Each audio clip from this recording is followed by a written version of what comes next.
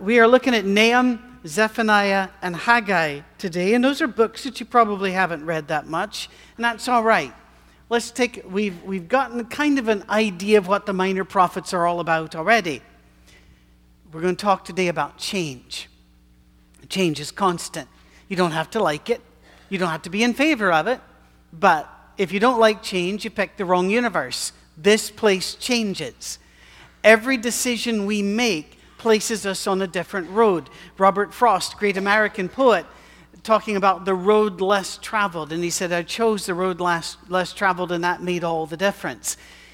All of our choices are hinge points. I want you to think of this for a while. Sometimes we think of it in terms of a decision tree. But when you do that, sometimes you can get distracted by all the different branches.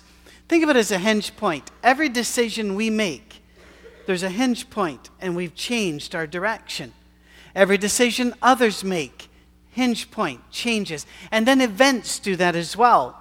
Whether it is the birth of somebody or loss of a job or the death of somebody or the change in a law even.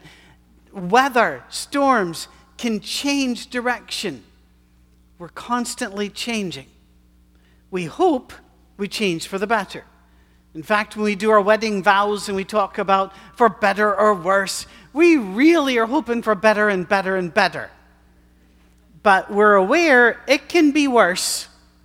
It can go bad. At least you don't do what the British have this line in their vows where the guy is supposed to say, I do thee all my earthly goods endow. What do you have at that stage to endow? Basically, there goes the bicycle. We're aware things will go up and down in your life. Jack Exum, one of the great Church of Christ preachers of the last century, came to do a seminar for us years and years ago. We just first come to America. It's probably late 80s. And he talked about his life goal was to become a sweet old man. And at that stage he was. And later I told my wife, I said, that's a great goal. I think I'd like to be a sweet old man. And she looked at me and she said, you might want to start. So her honesty helps me. Change. Now you may wonder what all this change has to do with Nahum, Zephaniah, and Haggai. Actually quite a lot. Let's go back to Nineveh. You remember Nineveh, the story of Jonah and Nineveh, that massive city back then? It had been under a death sentence. Jonah was sent to preach to it. He didn't like them. When they repented, he wasn't happy about that either. Only successful prophet in the Old Testament, and he wasn't happy about it. Odd, that. And yet, they repented, and God said, I've changed the sentence, a hinge point. You were going this direction. I've moved it here now. You're not going to be destroyed. Now, the book of Nahum was written about 100 years later. 100 years later, the people had changed again. They had forgotten about Jonah. They'd forgotten about God. They were wicked once again. So God changed. I know we don't like talking about that because there are verses that say, the Lord changeth not. What that means is his character doesn't change. It's not like us. It's the old story. It's a terrible old story, joke thingy. But, a guy asking another man, do you wake up grumpy in the morning? And he goes, no, I let her sleep. We all have days where we wake up better than others. I never wake up popping out of the bed like toast, all full of joy. That's not me.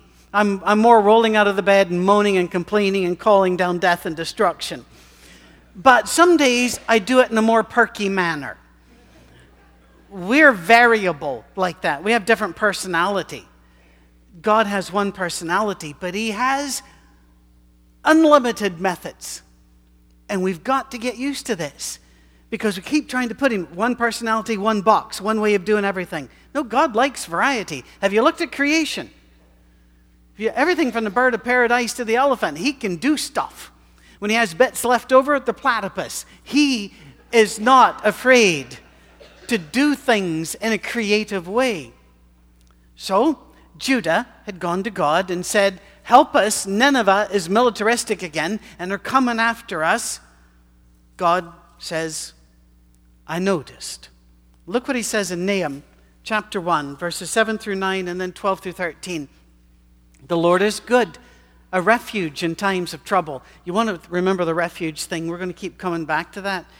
He cares for those who trust in him, but with an overwhelming flood, he will make an end of Nineveh. He will pursue his foes into the realm of darkness. Whatever they plot against the Lord, he will bring to an end. Trouble will not come a second time. This is what the Lord says. Although they have allies and are numerous, they will be destroyed and pass away. Although I've afflicted you, Judah, I'll do so no more. Now I'll break their yoke from your neck and tear your shackles away. Now wait a minute. Didn't God back in Jonah promise not to destroy Nineveh? Yeah. Isn't he now saying he's going to? Yes. Why? Because they changed, so he changed. They didn't keep up their promise. Therefore, his promise is null and void. It's rather, think of it this way. When we moved here, we bought a house. And as bizarre as it sounds, the bank expects a payment every month. We already bought the house, but they still want stuff from us every month. If we decided not to give them that money, the contract would be null and void, and they could come take the house.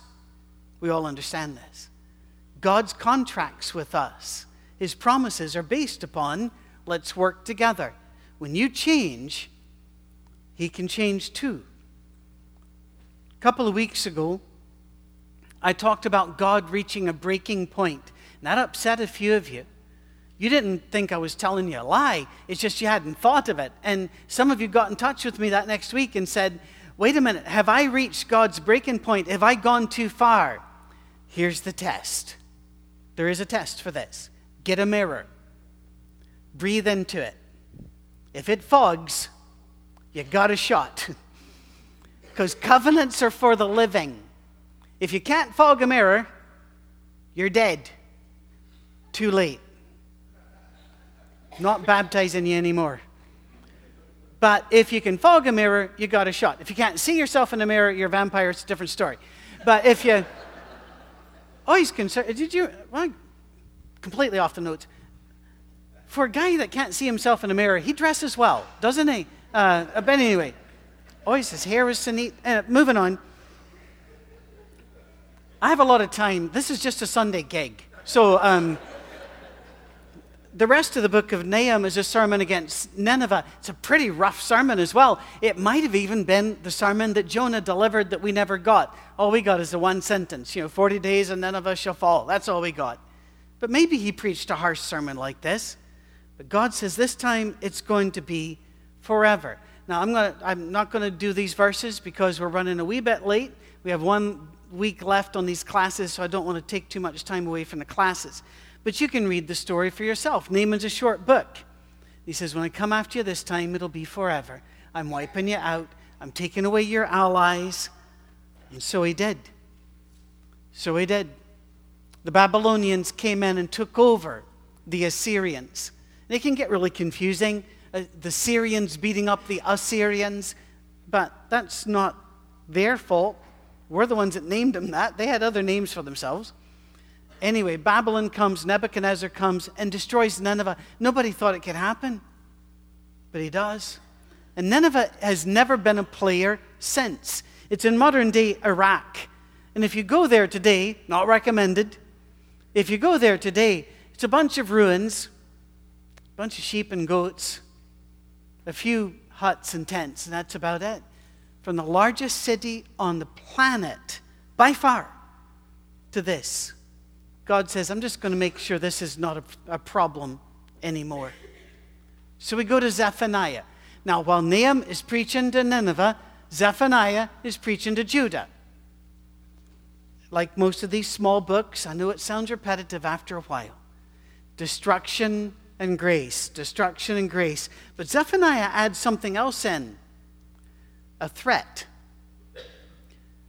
God will go silent. If you ask people, what's the opposite of love? Most people will say the opposite of love is hate. No, not even close.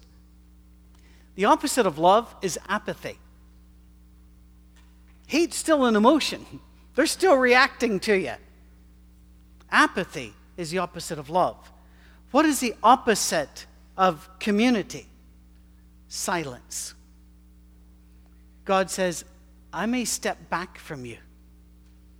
I might not help you. That's terrifying. If God says, I'm coming against you with my mighty hand, at least we're still in contact. If he says, I'm going to leave you, that's terrifying. Zephaniah, by the way, it was unlike the other prophets. He was royal. He was the great-great-grandson of King Hezekiah. He was the cousin of King Josiah.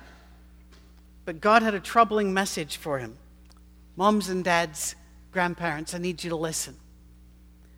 Zephaniah was told by God, it looks good. Everybody's going to church. But your kids don't believe. They look like they believe. They act like they believe. They keep their traditions, but they're not really in agreement with God. They have an outward agreement with God, not an inward agreement with God. If you look through Scripture, you see worship changing all the time. And I find it fascinating that even though we can see that and document it, if there's a change in worship today, people are appalled. Oh, we've lost faithfulness, not understanding. It's not the outward worship that concerns God. It's the inner worship. What's going on inside? Many are appalled if worship changes even a bit, but they're not appalled with anger, bitterness, greed, gluttony, anything else. We need to be appalled by the things that appall God. One Chinese Christian is reported to have said, in answer to the question, how did the most Christian nation on the planet in one generation go from the most Christian nation on the planet to murder and communist rule? And his response was, we forgot to teach our children. We thought that they were going to church with us, they understood.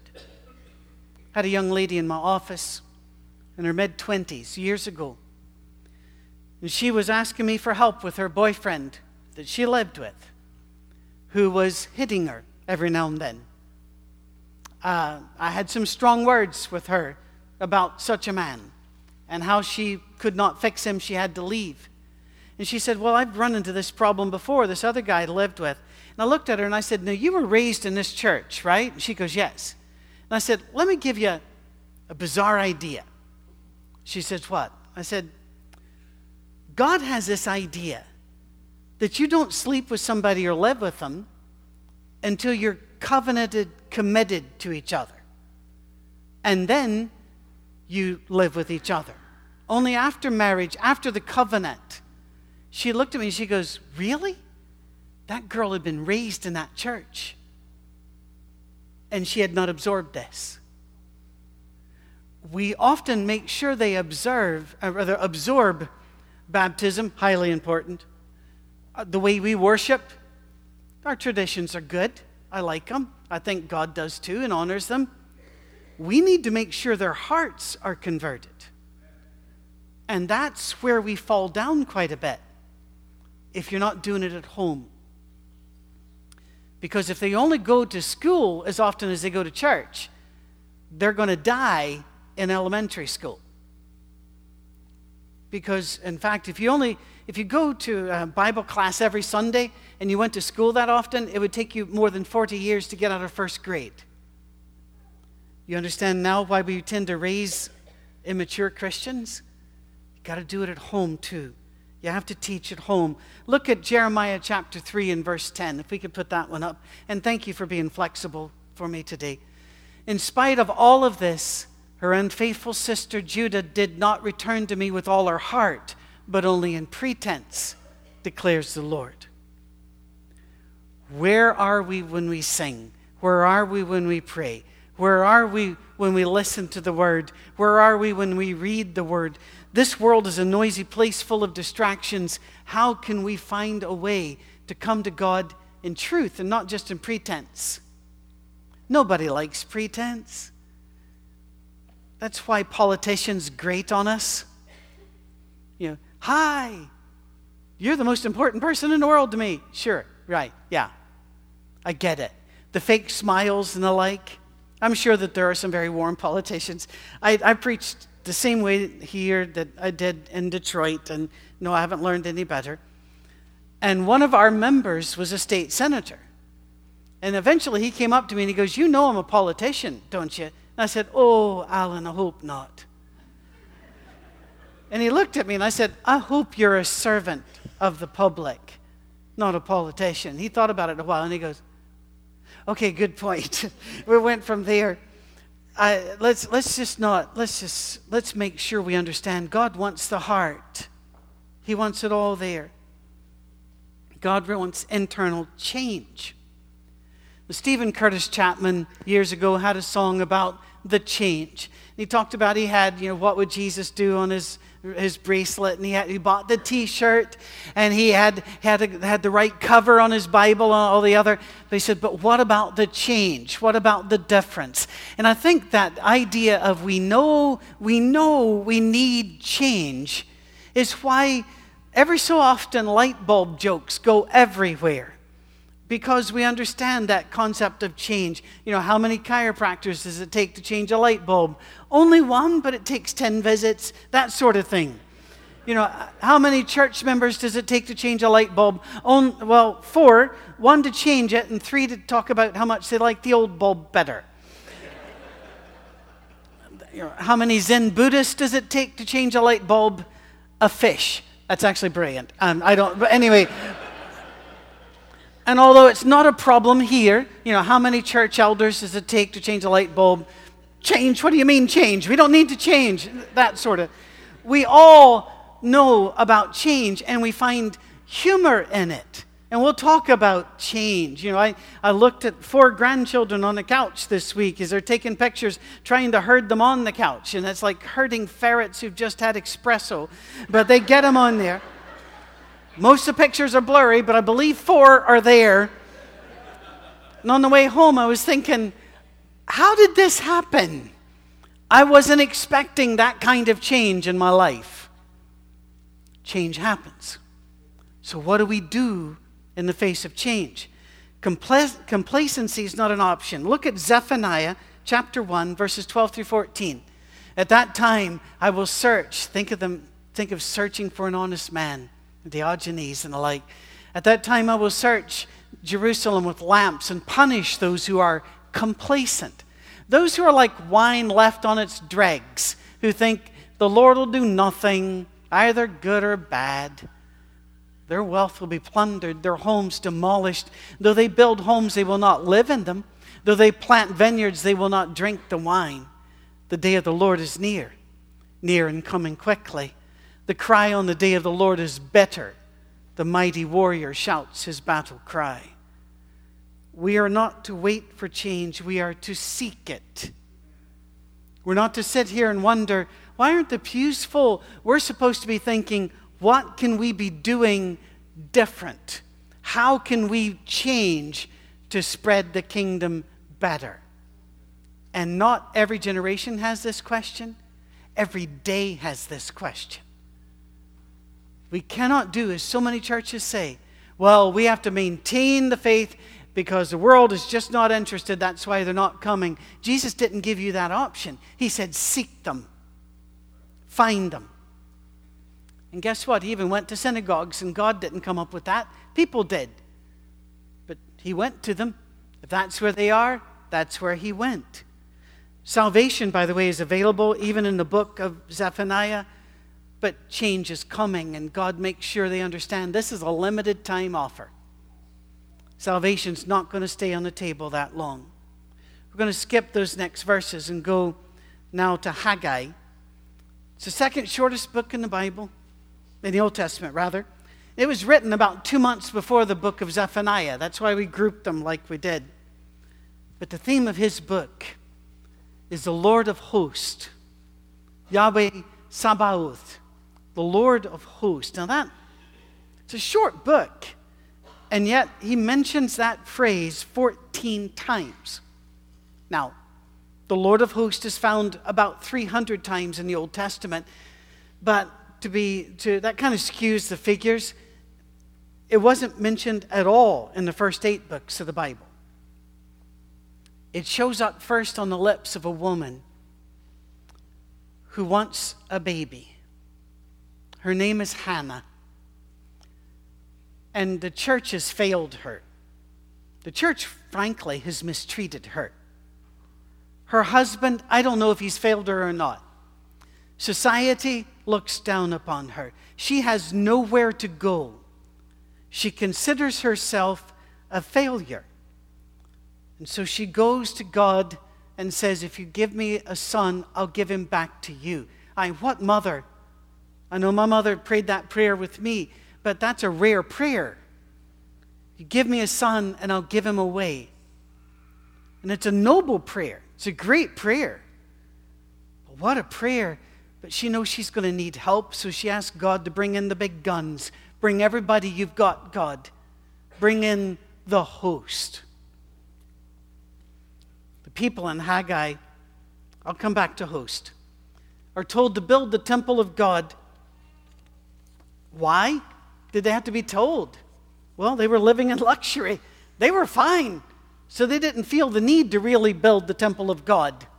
They were doing all right. Look at chapter 1 of Haggai, verses 2 through 6. This is what the Lord Almighty says. These people say, the time has not yet come to rebuild the Lord's house. Then the word of the Lord came through the prophet Haggai. Is it a time for you yourselves to be living in your paneled houses while this house remains a ruin? Now this is what the Lord Almighty says. Give careful thoughts to your ways. You have planted much, but harvested little. You eat, but never have enough. You drink, but never have your fill. You put on clothes, but are not warm. You earn wages only to put them in a purse with holes in it. Anybody know what that feels like? He's saying, wait a minute. You're building places for you, and you forgot to build the place for me. We all have more than we need. We all hold back from God. We hold back from each other, and God's saying, really, is that working for you? Thinking of yourself rather than the community, does that really work for you? Back to the Lord of hosts, which is a community name. The name only shows up when Israel has reached the depths of failure and all is lost. Doesn't show up when they're slaves in the desert. Doesn't show up when they're wandering. It shows up when they reach the promised land and fail. It shows up when everything should be okay and they fail. So it's in Jeremiah 80 times, Haggai 14 times, Zechariah 50 times, Malachi 25 times before God goes silent. It's a warning. This is the name that David called for. We won't look at the passage. It's 1 Samuel 17. When David called for help against Goliath, he was saying, God, bring the posse. Bring everybody you've got. It's the name that Jacob called when he looked and saw Esau was coming with an army. It's also the name of the group that showed up the night Jesus was born and looked at the people and said, don't be afraid. Why not be afraid? Because God is welcoming us into his community. He is the Lord of hosts, and that includes them, but it also includes you if you're willing. If you'll go to him, it includes you. He wants you in the group. You remember Jesus in Matthew 26, when the people were really thinking, ooh, we're in trouble here, we need help. Jesus said, I can call legions of angels. A legion back at that time, full strength, would have been 6,000 or 7,000 men. One angel killed over 100,000 warriors in one night in the Old Testament. And God, Jesus is saying, I can call more angels than you can count. he has a group. These angels free Peter from prison. They transport Philip to the eunuch and then back again. They attend to John on Patmos. And here's the kicker. Here's where we need to come down. God's warning us things change. It always does. I love science. I really do. I know it's geeky, nerdy, and the like, but I get all excited and Cammie leaves the room before I start talking because she can see it coming. Whenever they flew by Pluto recently and Charon, oh, that was great. Loved it. I loved it for a lot of reasons. One was that the British expert, the astrophysicist that they kept putting on to explain this online, is Brian May, who was the guitarist for Queen, music, science, it's a natural fit. Anyway, there he is. I'm just loving it. But what did you notice? We've learned so much. Now things have changed. Well, wait a minute. Didn't you write a book about Pluto before? Yeah, but now we flew by it. It's changed. Okay. Remember all the foods that used to be good for you? Remember some of the foods that were bad for you that are now good for you? Things change. In the midst of change, what can you hold on to? The city of God. The host of heaven. We hang in there. That's what doesn't change. I will die. He will not. This body will stop one day. His body, his believers, his people will not stop. It'll go on with us spiritually then.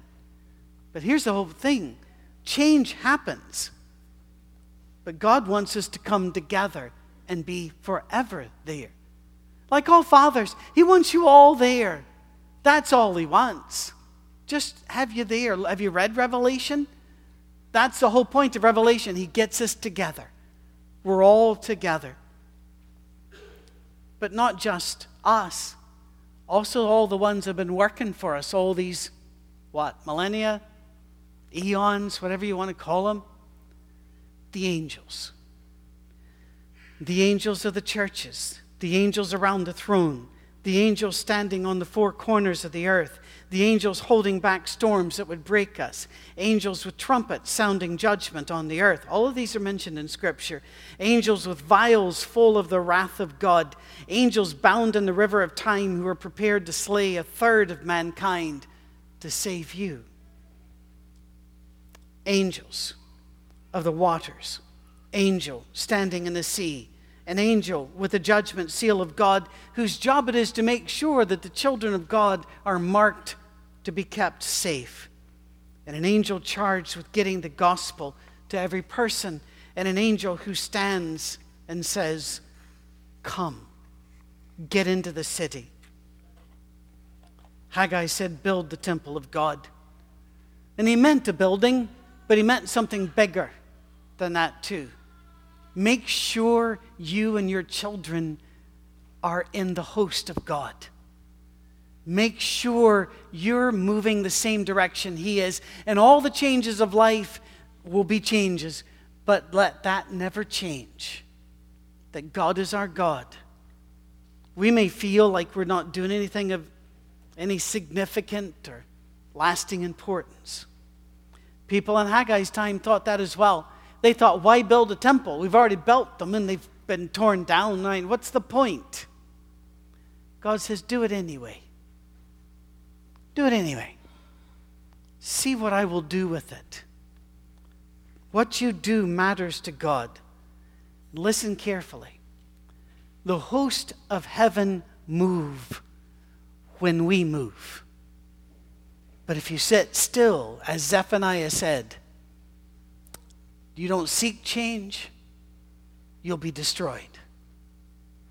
We've got to move with God, and God has promised to move with us. I'm going to ask you to do something. I'm going to ask you to stand, and as we close, we're going to read together Psalm 46. Now, if you have not yet come to God in faith and baptism, I want you to go to one of our elders, one of our members, turn to somebody and say, I need to get to the city of God. We want to help you. Would you, it's 11 verses, going to take us a while. Let's do this. God is our refuge and strength, an ever-present help in trouble. Therefore we will not fear, though the earth give way and the mountains fall into the heart of the sea. Though its waters roar and foam and the mountains quake with their surging. There is a river whose streams make glad the city of God, the holy place where the Most High dwells. God is within her. She will not fall. God will help her at break of day. Nations are in uproar. Kingdoms will fall. He lifts his voice. The earth melts. The Lord Almighty is with us. The God of Jacob is our fortress. Come and see what the Lord has done, the desolations he has brought on the earth. He makes wars cease to the ends of the earth. He breaks the bow and shatters the spear. He burns the shields with fire.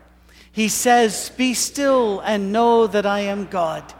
I will be exalted among the nations. I will be exalted in the earth. The Lord Almighty is with us. The God of Jacob is our fortress. Amen.